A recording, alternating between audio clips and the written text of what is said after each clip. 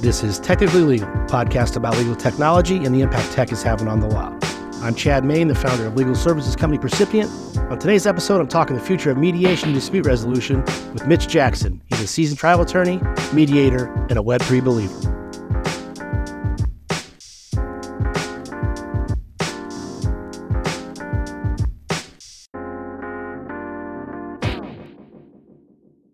Web3, that's been a buzzword of late, but it can be a pretty amorphous concept.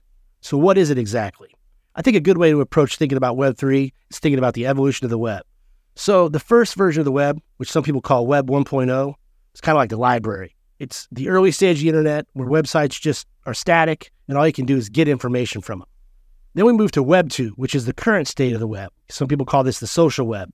It's a two-way conversation between the people that have websites and the people that use the websites, like social media websites. Those rely on user-generated content, and it's interactive, but the thing is, it's centralized. As we all know, the big corporations control the vast majority of the internet.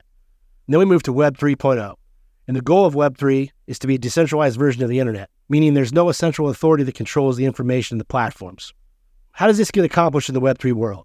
Well, first we got the decentralization piece. Data and content are not stored in a single place like Web 2.0, but they're distributed across computers all over the world. Also very important to Web3 is blockchain technology. Using blockchain helps maintain security and trust without needing a central authority. It also facilitates transactions in the Web3 world with the use of cryptocurrencies. And then there's the really important piece of ownership and privacy. That's the real promise of Web 3.0. Users have more control of their data and can own a part of the internet through tokens. They can also decide what they want to share and what to keep private. So, in a nutshell, the aspirational view of Web3 is about building an internet where people aren't just users, but they're also stakeholders and contributors, and it's a more open, secure, and equitable digital world.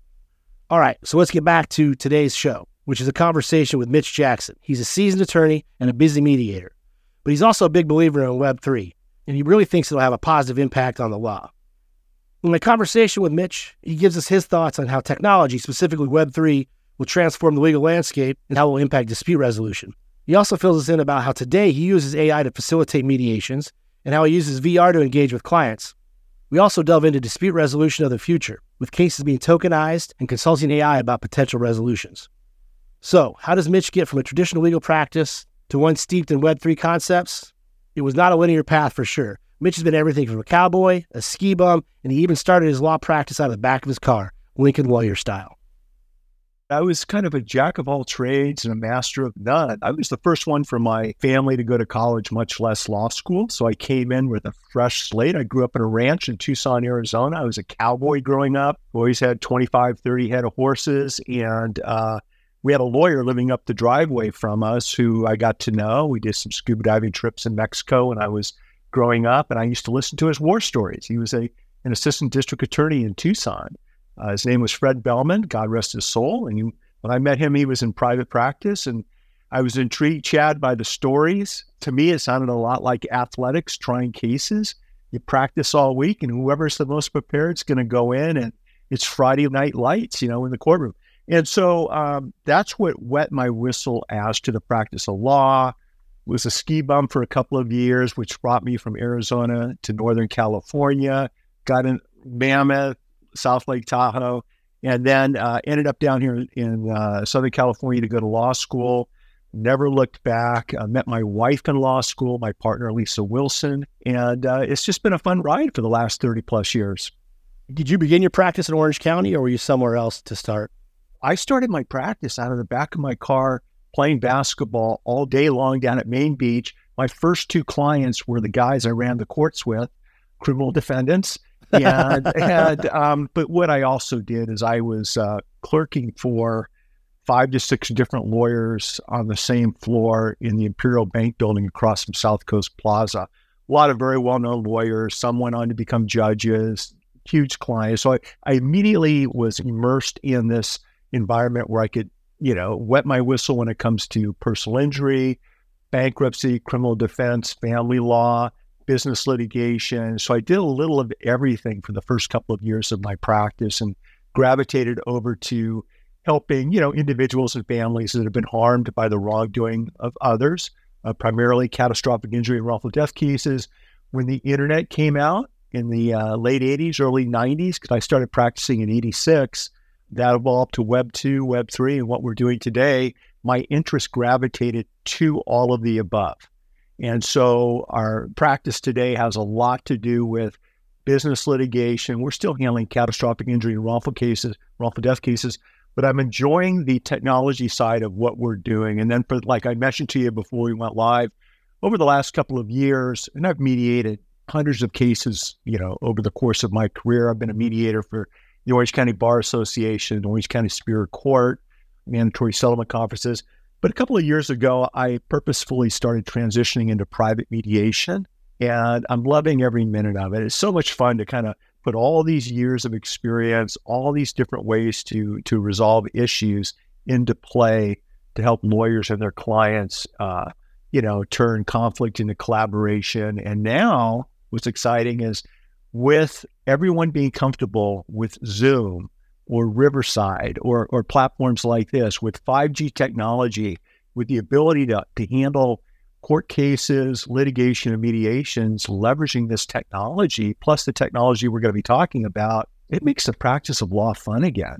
Like, I'm more excited today. I just told you the reason I'm so casual, everybody, is I literally just got off my paddleboard down at Dana Point Harbor. I did an early paddle with some friends, and it's made practicing law fun again. I'm more excited rolling out of bed today after 37 years of practicing law than I've ever been in my life. So it's been an interesting journey, and I'm speaking from experience, both good and bad. And that's why I was excited to be on your show today, Chad. When do you start thinking about becoming a mediator? When do you actually start mediating? It sounds like you started through Orange County Superior Court, through referrals there, or is that what got you going? So I think what got me going was court-ordered mediations before trial. There are cases that we didn't want to waste our time mediating on, that the judges ordered us back in the day, you need to take this into mediation before I'm going to find you a courtroom to try this case. So I'd say back in the late 80s, early 90s, we were doing a lot of court-ordered mediations. I was watching the process. My takeaway, Chad, was even when we were not able to mediate a resolution, I always learned something from what happened during the mediation. What's their weak point? What are the buttons that I can push? What's important to them that I didn't realize before walking into that mediation? And then what I've learned is it's just a great way, especially with Web3 technology, which is so new. What are the IP rights when it comes to artificial intelligence and a company using content for marketing or media? It's so new right now that what we're noticing is a lot of companies don't want to spend a lot of time and money in a public forum adjudicating an issue where nobody knows how a judge or a jury is going to rule because it's so new. Getting them into a private mediation is a perfect venue to protect their privacy, to amicably resolve issues so that everyone can learn from their mistakes privately and then move on, and hopefully each side continuing to provide exemplary client experiences, right? So this is just a good time for that private mediation option, I think, when it comes to business. So we jumped in, and I'm enjoying it. It's fun. How much of your day nowadays is spent on mediation versus your own practice? Well, we're doing 1 or 2 mediations a week right now, kind of balancing it out. And I would consider myself, still a full-time trial lawyer when I'm not paddling, when I'm not out going for a run. But, I think it's really important to balance, what's important in life with what we do for a living, whether we're changing tires, whether we're trying cases, or we're curing cancer, whatever it is, we want to balance that. So I really try to focus on balancing all of the above, and I'm having a good time doing it. So a lot of your writing, you've written many books, a couple, I read a couple to prepare today. You've got one called Web3, Metaverse, and AI. Got another one called From Blockchain to AI, 14 Tech Trends that Every Lawyer Should Know.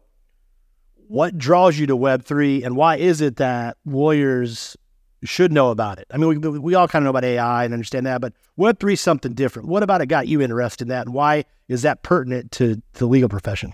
I think it's changing. I know it's changing everything. The decentralized technology, specifically things that, when I mentioned NFTs or non-fungible tokens, or fast forward to February of this year, 2023, Bitcoin ordinals, which is similar to a digitalized token, but it's on the Bitcoin blockchain. It's a brand new product. It allows us to do things that, frankly, human beings and business owners were never able to do before. The first book you mentioned, the Web3 AI and Metaverse Handbook, that came into fruition after I got off stage in Toronto. I gave the closing keynote at a lawyer convention, a large convention. We had 30 different countries represented, something like 20 different states were represented, hundreds of lawyers in the audience. Everybody was interested in Web3, Metaverse, and AI technology, but nobody knew what to ask. They were afraid to raise their hand and ask about the blockchain or smart contracts because they didn't know what they were. So when I came home, it was during the Christmas break, and I asked my son, who recently graduated from the USC Marshall School of Business, and he's now a post-creative strategist at VaynerMedia in Los Angeles. Oh, nice. For Gary Meter, right? So he's getting a lot of good experience. And I said, Garrett, we need to leverage AI to help us put together research and write a book, basically defining in 3 or 4 pages each of the different topic areas in Web3, Metaverse, and AI. So a managing partner at a big firm can pick it up and within 2 or 3 minutes have a working understanding of what a smart contract is or a non-fungible token or whatever it may be, and sit down with a client or with an expert and have an intelligent conversation. Because this stuff's not rocket science. It's just new terminology. It's new approaches to business. And so we put the book together with the help of AI. We wanted to walk our talk. And it really took off. It really helped people easily and quickly wrap their arms around this new technology. The reason it's important is it's going to allow us to do things within seconds that are taking hours, days, weeks, and even months to do, especially in the legal profession in the past. Instantly using smart technology and blockchain technology, resolving cases, tapping into databases, leveraging AI to help cases get settled, to help our clients make smart decisions. This is the technology that we're layering our efforts on top of that will allow us to be better, faster, more accurate, and create better client experiences. So those are the reasons you see me writing and learning and sharing my enthusiasm about Web3. When we come back, Mitch tells us how he facilitates client meetings and mediations in the metaverse and the potential for AI to augment dispute resolution efforts. I'm Chad Main, and you're listening to Technically Legal. We need to do more with less. That is the key takeaway nowadays from almost every survey of in-house counsel. But what if it didn't have to be that way? What if you actually could do more for less? By combining legal expertise and technology, Percipient enables legal teams to get more work done for less. Buried in contracts and sales is frustrated with turnaround time? We can help with that. Did you just get hit with a subpoena and reviewing 100,000 documents and files will tax your resources or cost you a small fortune in billable hours? We can help there too. Our team of legal professionals leverage tech and project management principles with the right amount of human oversight to deliver precise, efficient, and cost-effective legal solutions. Whether it's legal operations and contract management support, subpoena compliance, or document review, Percipient is your partner in really doing more for less. Percipient. Legal services powered by technology. Before I get back to my conversation with Mitch Jackson, I want to let you know, like I always do, if you go to tlpodcast.com, there's a dedicated page to this episode and for every episode we've done. On those pages, you'll find more information about our guests, links to some of the stuff we talk about, and more information about how to get a hold of them. Also, if you want to subscribe, you can find us on all major podcast platforms. And while you're there, if you like us enough, hope you give us a positive review or tell a friend. And if you want to get a hold of me, you can email me at cmain@percipient.co. That's CMAIN at percipient.co. Or you can catch me on LinkedIn or X. All right, let's get back to my conversation with Mitch Jackson. He's just about to fill us in about how he holds client meetings in the metaverse. Trying to tell somebody what the metaverse, the modern metaverse is like trying to give somebody a haircut over the telephone. It's just impossible to do. But once you put on the headset, once you're in there, it just changes everything. It feels like you and I are in the same room. That's how realistic it is. And it's not going away. It's only going to be getting better and better, especially with AI available now to help leverage some of these new metaverse offices, conference rooms, and platforms. So what we're doing, for example, is if you wanted to have me mediate a case, you would come into, just like you would with a Zoom, I would send you a link. You can come into our virtual office space, our conference room, our campus, our boardroom, depending on what the purpose of the mediation or meeting is. using your headset, using your phone, using your tablet, laptop, or desktop. It's that easy. Obviously, a headset improves the experience by about 95%. And I tell people, just think about it as a Zoom on steroids. It allows us to do a lot of things without you having to travel, without you having to, because you're using an avatar, you could actually mediate your case, Chad, in your pajamas if you want to. I'm not going to know the difference. And so it's just another option that a lot of my younger entrepreneur clients, a lot of startups are asking us if that's an option. They'd rather do that than on a Zoom. So it's kind of fun to play around with this new technology and be able to, for example, if we have a products liability case and there's a defective product, you're in New York, I'm in Los Angeles, we could actually pop into a private metaverse space. We can hold and handle and turn and look at this defective product. You can say, Mitch, rotate it over. You can take it from my hands. You can show me what broke and why it broke in a way that we spent 15 or 20 minutes having a quality conversation. That's just you're not able to do that via Zoom. You're able to do that in real life if somebody picks up the tab to fly you across the country to meet with me. And that's the practice I grew up with doing. We used to do that, right? So I remember how it used to be. And now we're having these meaningful, really valuable meetings in different virtual spaces to do these types of things. Now, is it set up like the traditional mediation where you have a general session with everybody and then you do breakout rooms and breakout sessions? Is it set up the same way? I assume it is. It is. And what I was talking about was just client meetings with experts, okay? But when we do have mediations, they're very similar to Zoom mediations. We have private breakout rooms, and I usually will bounce back and forth between the rooms, whether it's on Zoom or in a virtual space, 4-hour, 8-hour blocks, depending on what the parties need, just like a traditional mediation. And then one of the beautiful things about using technology, Chad, is while the parties are in their respective breakout rooms discussing options or discussing what we talked about, I can then pop out into a new tab and run questions, run requests for solutions to get me past an impasse. What we do is we'll take clients, both during Zoom and virtual mediations, we'll take confidential mediation briefs.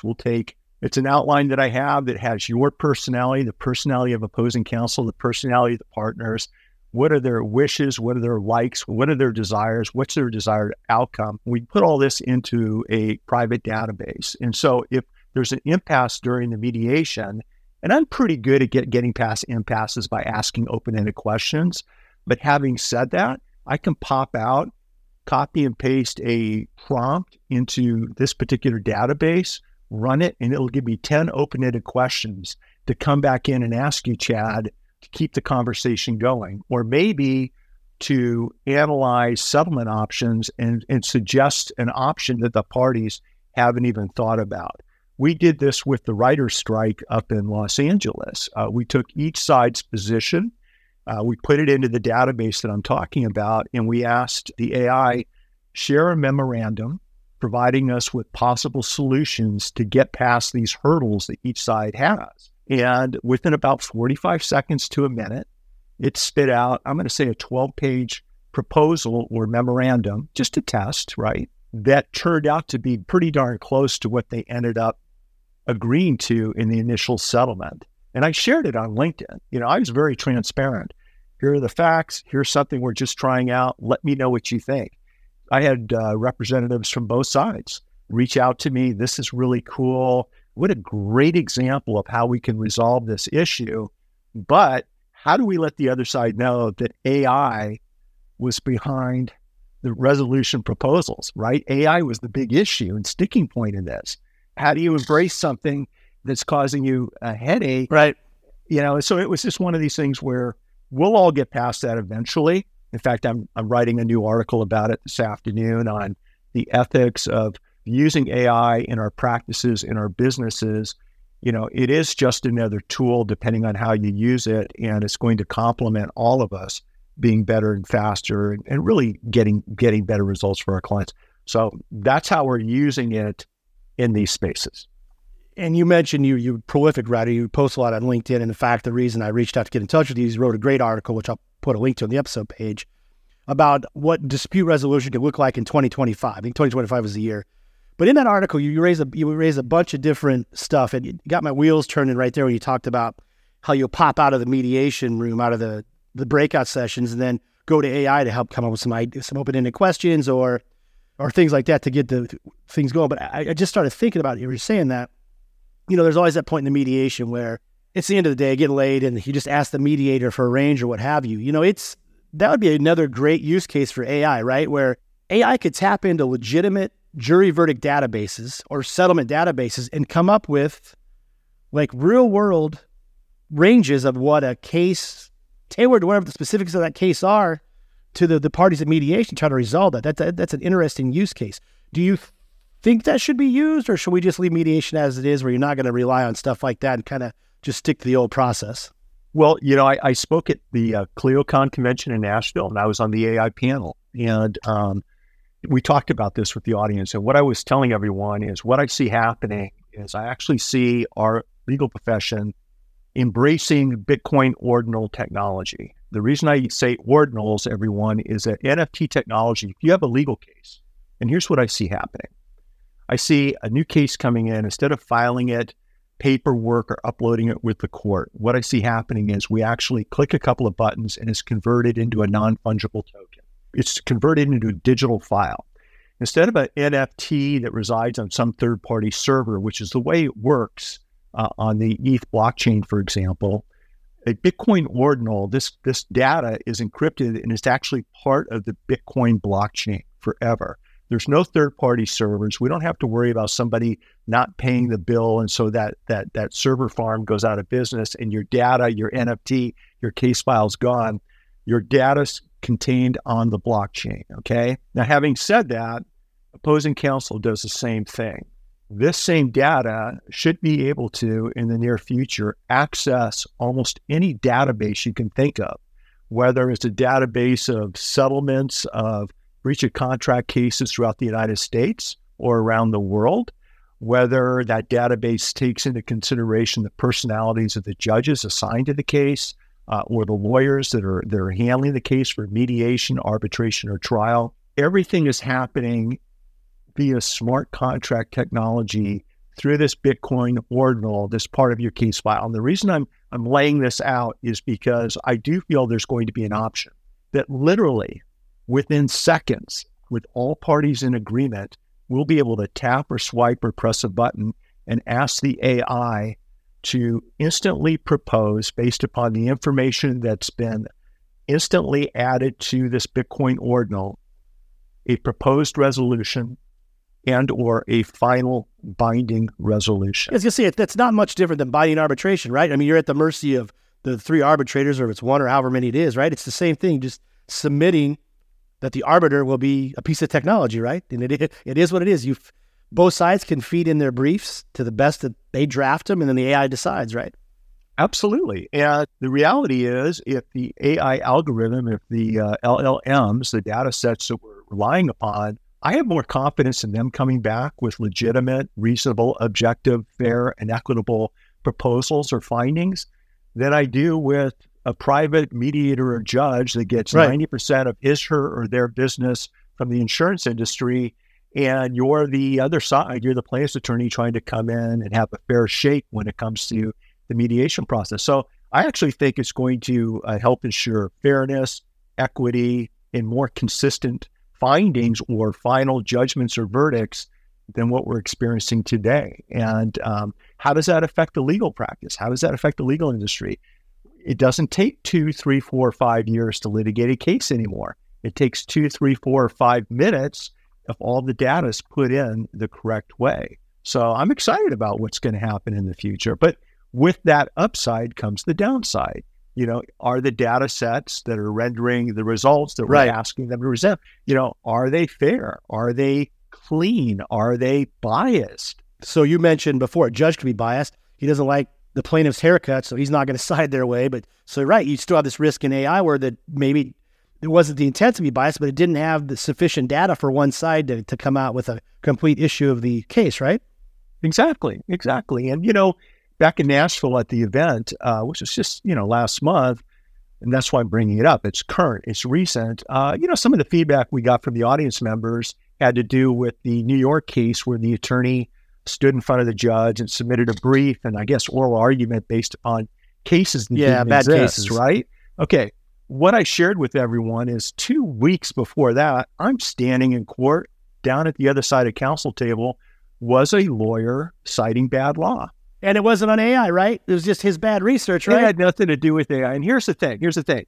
I know this lawyer and this individual simply made a mistake, okay? And I also know that this lawyer was probably more interested in that afternoon's tea time and his forced amount on the course than correcting the problem. AI, when it's trained properly, will correct itself. It'll check itself. The due diligence aspects of having that being avoided, I'm putting my money on AI as opposed to human beings. I think it's more efficient. I think there are checks and balances you can build into the smart contract type of technology. Well, there's no emotion. Presumably, writing can be emotional, and the data that's trained on can be emotion. But I mean, it's going to be less emotional than a human being. Yeah, one of the co-panelists has a software product where they're using AI for legal research. When you think of Lexis and Westlaw, think of all of that. I can't think of the name of the company, but it's basically all AI generated. He's a brilliant lawyer and technologist and AI expert. And we ran some tests and it immediately, using simple keywords, found responses that were spot on. I know they were spot on to the case analysis because it was a case that I tried here in California that made new law. Now, what was cool was that it then brought up a case from 2020 I wasn't aware of that took my case and actually expanded it a bit, expanding that appellate decision here in California, which is great because I'm very passionate about what that case was all about. I would have never found that case had I not used Ed's system. And so it's just one of these things where, look, I was around before the internet. I remember what it was like to share jury instructions with opposing counsel and how expensive it was to FedEx or UPS, 400 pages of documents, old school stuff, right? Then the internet came along and we, soon enough, we were able to email things to each other. We were able to Dropbox, Google Drive things to each other. Now we have cloud-based, storage facilities that we can share content with each other in a very protective and secure fashion. This is just the next step. I think leveraging Web3 technology, AI technology, with what you and I are talking about when it's case management, when it comes to case resolutions, there are just a lot of different ways that all of us can use this technology to be better lawyers. I told everybody back in Nashville, I was getting ready to pick a jury in a very conservative venue. And so what I did, and I'm pretty good at picking a jury. I've tried a lot of cases. What I did, though, is we put into a AI data set the makeup of that community, whether it has to do with business, politics, current events. What is the makeup of these jurors? And then I put in what my case was about, what I was looking to achieve. Give me 10 open-ended questions that I can ask my jurors during jury selection, during voir dire, that will help me ensure that I've got the right jurors sitting on my jury. And 8 out of the 10, I actually had already planned on asking, but there were 2 very powerful questions that I then went back in. And you know this, Chad, the power of GPT-4, for example, is reprompting and diving a little bit deeper. And I immediately went back and said, well, these are the 3 issues I'm concerned with or that I want to focus on. Give me 20 more questions based upon those 3 issues. And then it instantly spat out 20 more open-ended questions. And then with 3 of them, I followed up on the evidence that I have and what additional expert witnesses might be needed in order for me to raise those issues during voir dire, address them again during opening statement, and then present the evidence to keep my promise in front of a jury. It immediately turned out these are the authenticity and foundational issues you're going to have. These are the 6 different types of experts you may need. You might want to, with expert number 6, go back in and ask your jury, would they give this expert in this particular area of practice any credibility? Coming from a conservative venue, how will they handle this expert coming into their courtroom and testifying? So I think we can play around with this technology in all ways, shapes, forms, and fashions with our imagination as the only limitation. But I got to tell you, I mean, like I've tried over 70 cases, and I know what I'm doing in the courtroom. And I'm talking, 2, 3, 4 week jury trials, not just court hearings for an hour. And I was blown away by the suggestions, by this process. And this is brand new. What's it going to be like in a year? Like, one of the things that's really blowing me away, and I think caught everybody's attention at Clio, is I talked about the new GPT-4 vision, where you can simply take a picture with your phone of a whiteboard in a courtroom where the other side's drawn an equation, or maybe there's an accident scene that's put up, and you can actually instantly ask GPT-4, tell me if this equation's accurate. What questions should I ask an expert to document and drill holes in what's depicted in this picture? And it instantly gives you responses, whether it's a list of 100 names, whether it's a chart of 20 different products, instantly taking that data via a picture and then converting it based upon your prompt into a response that offers you certain suggestions, whether it's questions, whether it's putting that into a spreadsheet, whether it's, anything else in between. It's just unbelievable to me. To those ends too, on the fringes here of another question I had for you. In that article, you talk about using AI for emotion analysis to test veracity of witnesses. What do you foresee there? How can that be used in a courtroom, or even in a mediation, or even a deposition? Well, I think what you're referring to, and I wrote an article 10 years ago about trying a case with my toes in the sand, using a virtual reality type of setup and haptonic type of devices, whether it's a watch on a wrist that monitors a heartbeat, whether it's something that monitors your breathing.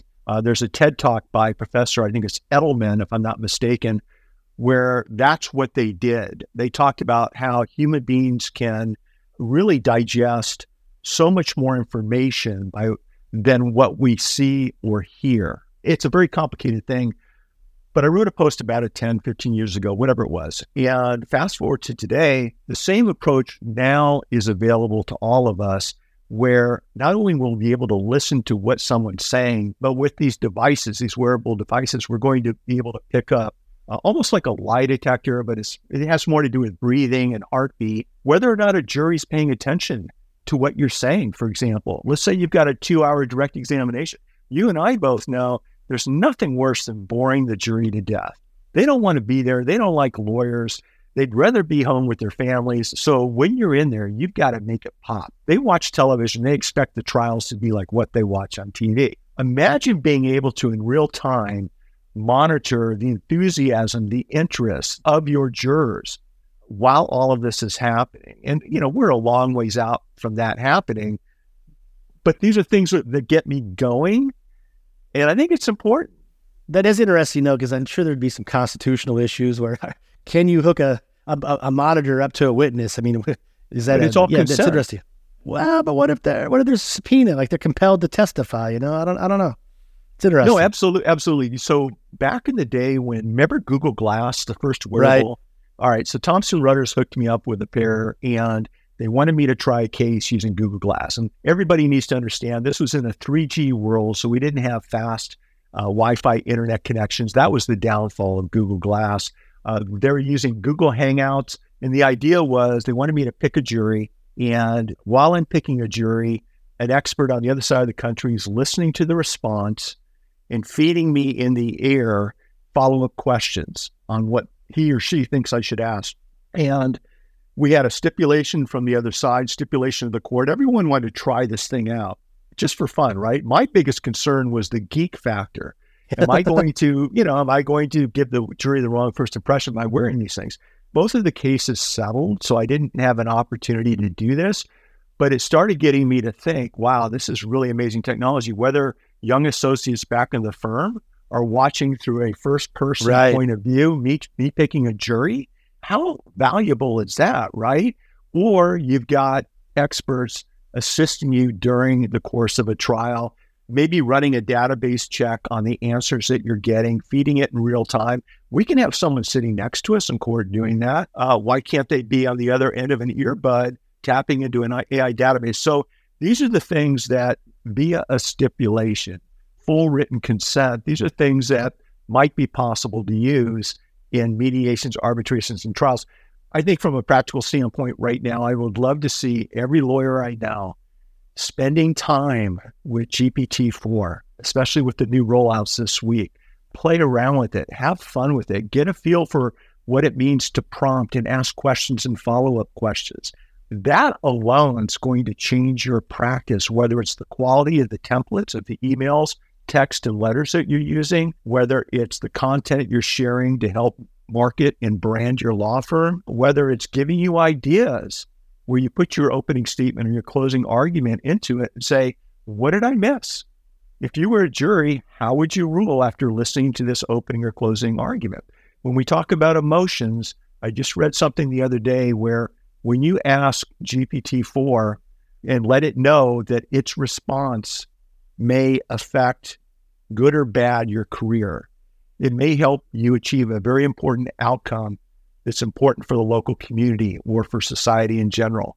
When you add these extra parameters into your GPT-4 prompts, it will give you a better response. And it's something like a 30 to 40% rate. It's amazing. So I started doing that over the last couple of days. And the prompts that we're getting, the responses are better. Like it actually comes across like it cares about the response that it's going to give you. So I don't know if it's just something that tags this LLM, the large language model systems, spend a little bit more time in creating this response. It doesn't have emotion, Right. But, people need to understand using the word please when you're using a prompt, letting it know how important this particular response is. It does make a difference in the quality of the output. And I'm all about quality results for the clients. And so every little advantage that I can get, whether it's knowing which school the judge went to and which team he, she, or they support back in their chambers, helmets, mascots, whatever it may be, to, whether or not opposing counsel's daughter runs cross country like my daughter did in high school. These are all little things that you can use to really help maximize the chances of getting a better result for your client. And you know that. And I think AI allows us to do all of that 100x in 30 to 60 seconds. That's the powerful part. It's interesting times. And I agree. Practice law is going to be different. It's not going to replace lawyers. It's going to change the way that we do work. And the good ones are going to figure out how to use it just with some of the creative ideas that you've come up with. So it's going to make good lawyers better. Yep. That's what AI is going to do. Make good lawyers better. And what would make an average lawyer good? Maybe that's what raises the bar for them. Mitch, thanks for your time today. I appreciate it. If people want to get a hold of you and about your mediation practice, your legal practice, find your books, where do you want to send them? Probably the best place to go, Chad, would be my blog, mitchjackson.com. Everything's there, and including links to all the other platforms that I'm involved with. And so I love talking about this stuff. I love answering questions in the DM. So if anyone has any follow-up questions or needs, just reach out to me and we'll do the digital dance together.